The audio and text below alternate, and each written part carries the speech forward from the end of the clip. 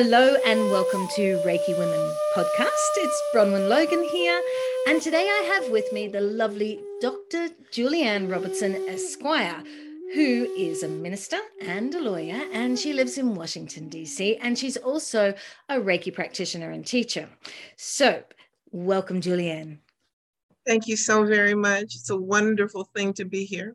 Well, it's wonderful to have you here. So exciting. I was just saying to Julianne all the things that I've read about her, and she has a list much longer than my arm of skills and just the most amazing things that she's been doing. I don't know, in amongst it all, what did I see? You're a part of the Women Economic Forum, and I'm sure there's just so many more things. And I thought that is just so exciting. So we're going to have a chat first, at least, about the precept, do not worry, and see where that takes us. Excellent. Yeah. So what are your thoughts on that, Julianne? So of the 5 precepts, the one that says, just for today, I will not worry. It came to mind because so many things are unfolding in the world right now for us to worry about. But Reiki is not just a healing modality, but it is also a life path and a spiritual practice that allows us to call in the energy from the cosmos, use it for ourselves, and then also hold sacred space for our communities, our countries, our systems, and the world. And so I encourage myself with that. Don't worry about the war in Ukraine. Don't worry about the environment. Don't worry about the loss of life in our communities. Just call in the Reiki. Make yourself a pure, clean channel for the energy as much as possible. And then watch the changes come forward. One of the things that I'm most proud of is the fact that I raised 4 children who are now grown.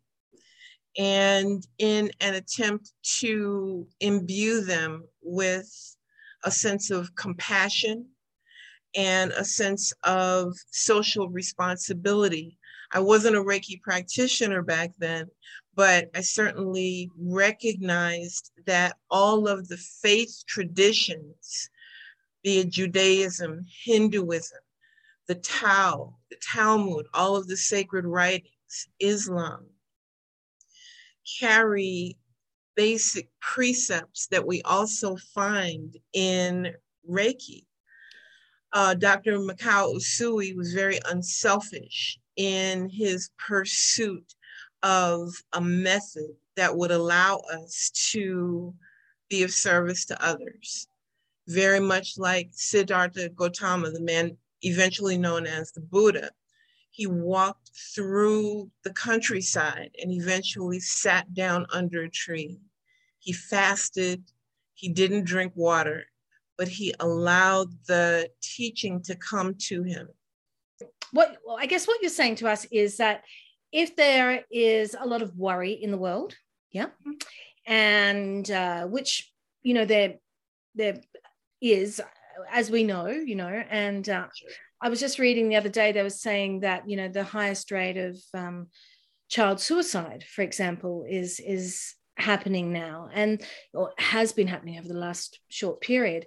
And, we look at, there's so much stresses that we bring into the world that we pass on to our children, very sadly so. And, I was just thinking, talking about the do not worry, it is such an important lesson for us.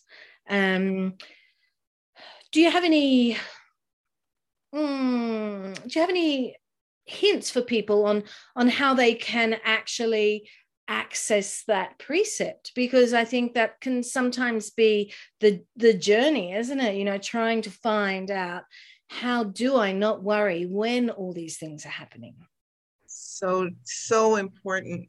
Before I go any further, I have to mention my Reiki master, Reverend, and I call her Dr. Ifetayo White. She Oh, is yeah. an extraordinary human being who, even when you look at a photograph of her, she's radiating joy, she's radiating wisdom, and she's radiating peace.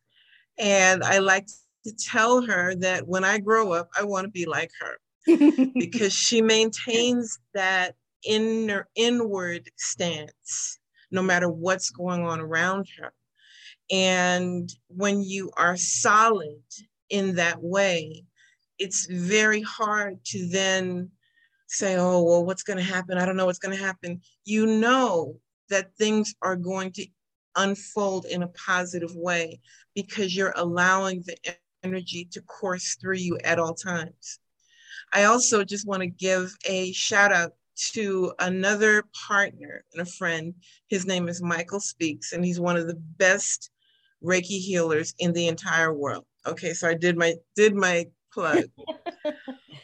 So the child suicide rate and the stresses that we're under, especially in Western society, because we're moving very fast, we are always on a steep upward trajectory for success, for money, for notoriety and fame, all of those things.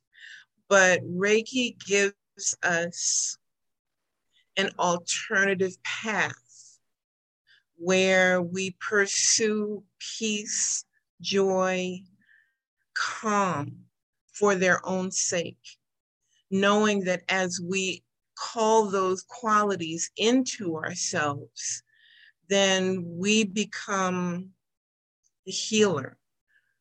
I was led to Reiki. I was raised in a Christian church and was a Sunday school kid reading all of the little booklets and pamphlets. And then in 1993, I had a conversion experience, which took me even deeper into the Christian scripture. And that's not to say that I hadn't also read the Bhagavad Gita and parts of the Quran, wanting to see the concurrence between all of them.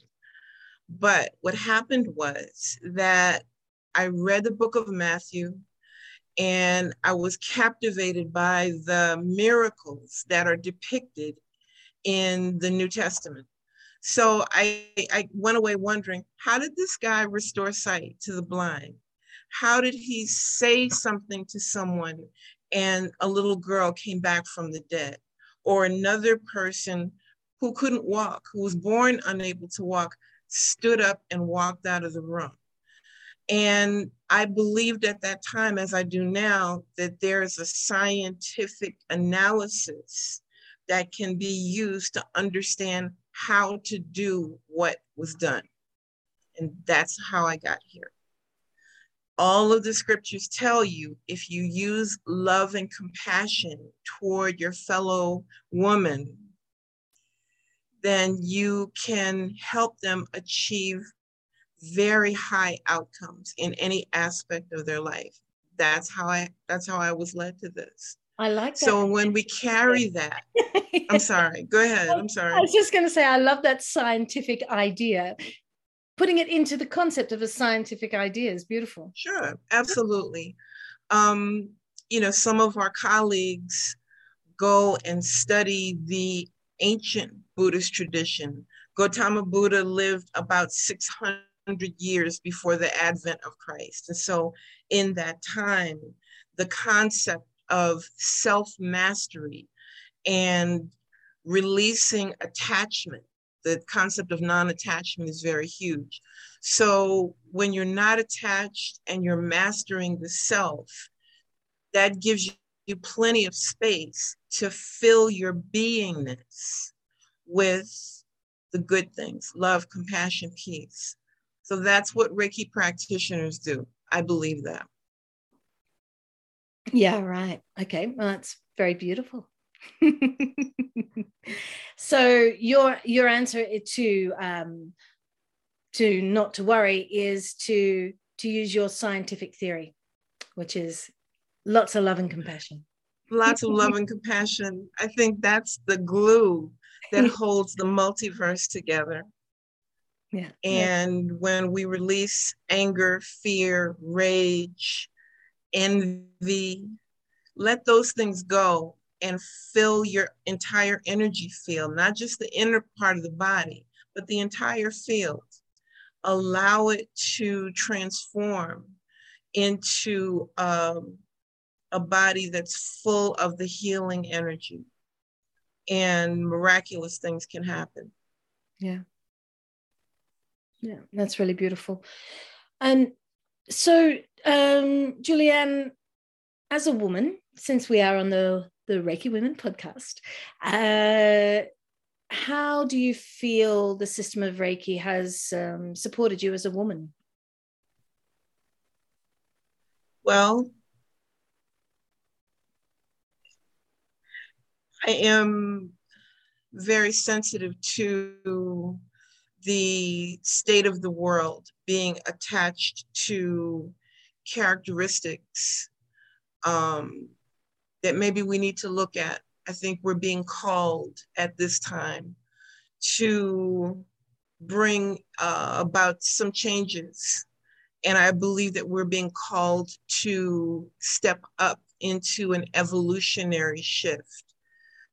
So, do we really need that heavy artillery? Do we really need those tanks? Does the global financial system have to operate in ways that put poor people at a disadvantage? How do we reform those systems? If large numbers of children are ending their lives, that means that they don't see a place for themselves in this future. So let's change the future and reverse some of the value systems that have brought us to this point. So as a mom and as a woman, I believe that we can add our voice to the dialogue about how things can go in the future, so that we have so that everybody has a chance. I'm, primarily a human rights activist. That's why we get all the degrees and everything, so that people will hear what we have to say. And so, we follow the UN Declaration of Human Rights and other documents that are intended to bring about fairness, openness, and safety, so that, we don't have to have bombs dropped on hospitals and schools, and it's unspeakable. So if we all took a displaced child and educated them and fed them, or an elderly homeless person and made sure that they had a place to live in peace until their time was up, the world would be a better place. And so it's the moms, it's the women who are going to be at the forefront of those discussions and those movements. And it doesn't have to be politicized. It doesn't have to be us versus them, because the planet is actually much smaller. If you study a globe, I'm talking to you in real time, which is a miraculous thing for technology, but we're also meeting heart to heart, friend to friend. And so if we can do this across thousands of miles, we most certainly can change the world. Well, I think on that beautiful note, we're going to finish up. Thank you so much for that, Julianne. Thank you. It's been an honor to meet you, and I look forward to seeing you again someday. Absolutely. All right. Thank you so much. Thank you. All right. Bye-bye. That's it. Bye-bye.